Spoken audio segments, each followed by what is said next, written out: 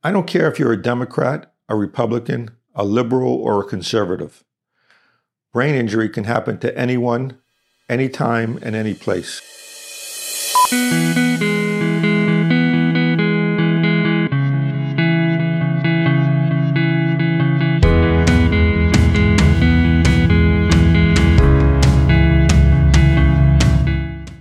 The elections are over and now it's time to govern.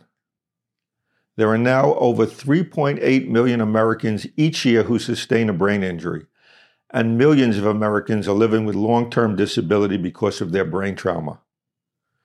We are talking about our nation's youth, injured in vehicle collisions, while engaged in sports, or simply resulting from falls.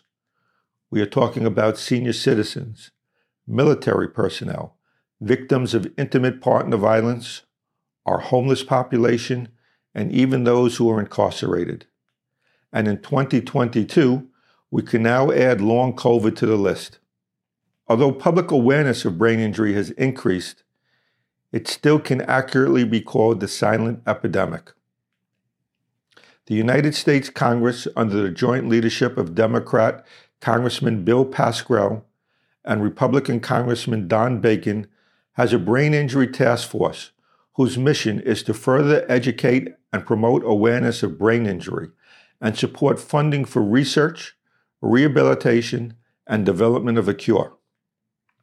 But many members of Congress are unfamiliar with the devastating long-term consequences of brain injury, the way it can change a life in an instant, its impact upon spouses and children, and the associated economic costs. By my last count, only 84 members of Congress have joined this task force. That's including senators and members of the House of Representatives. Did you know that there are 100 senators and 435 House members?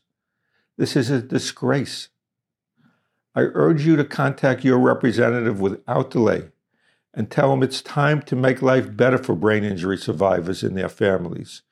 In 2023, in the new 118th congressional session, it's time your congressional representative joined the Congressional Brain Injury Task Force and support improved education, advocacy, and treatment for all brain injury survivors.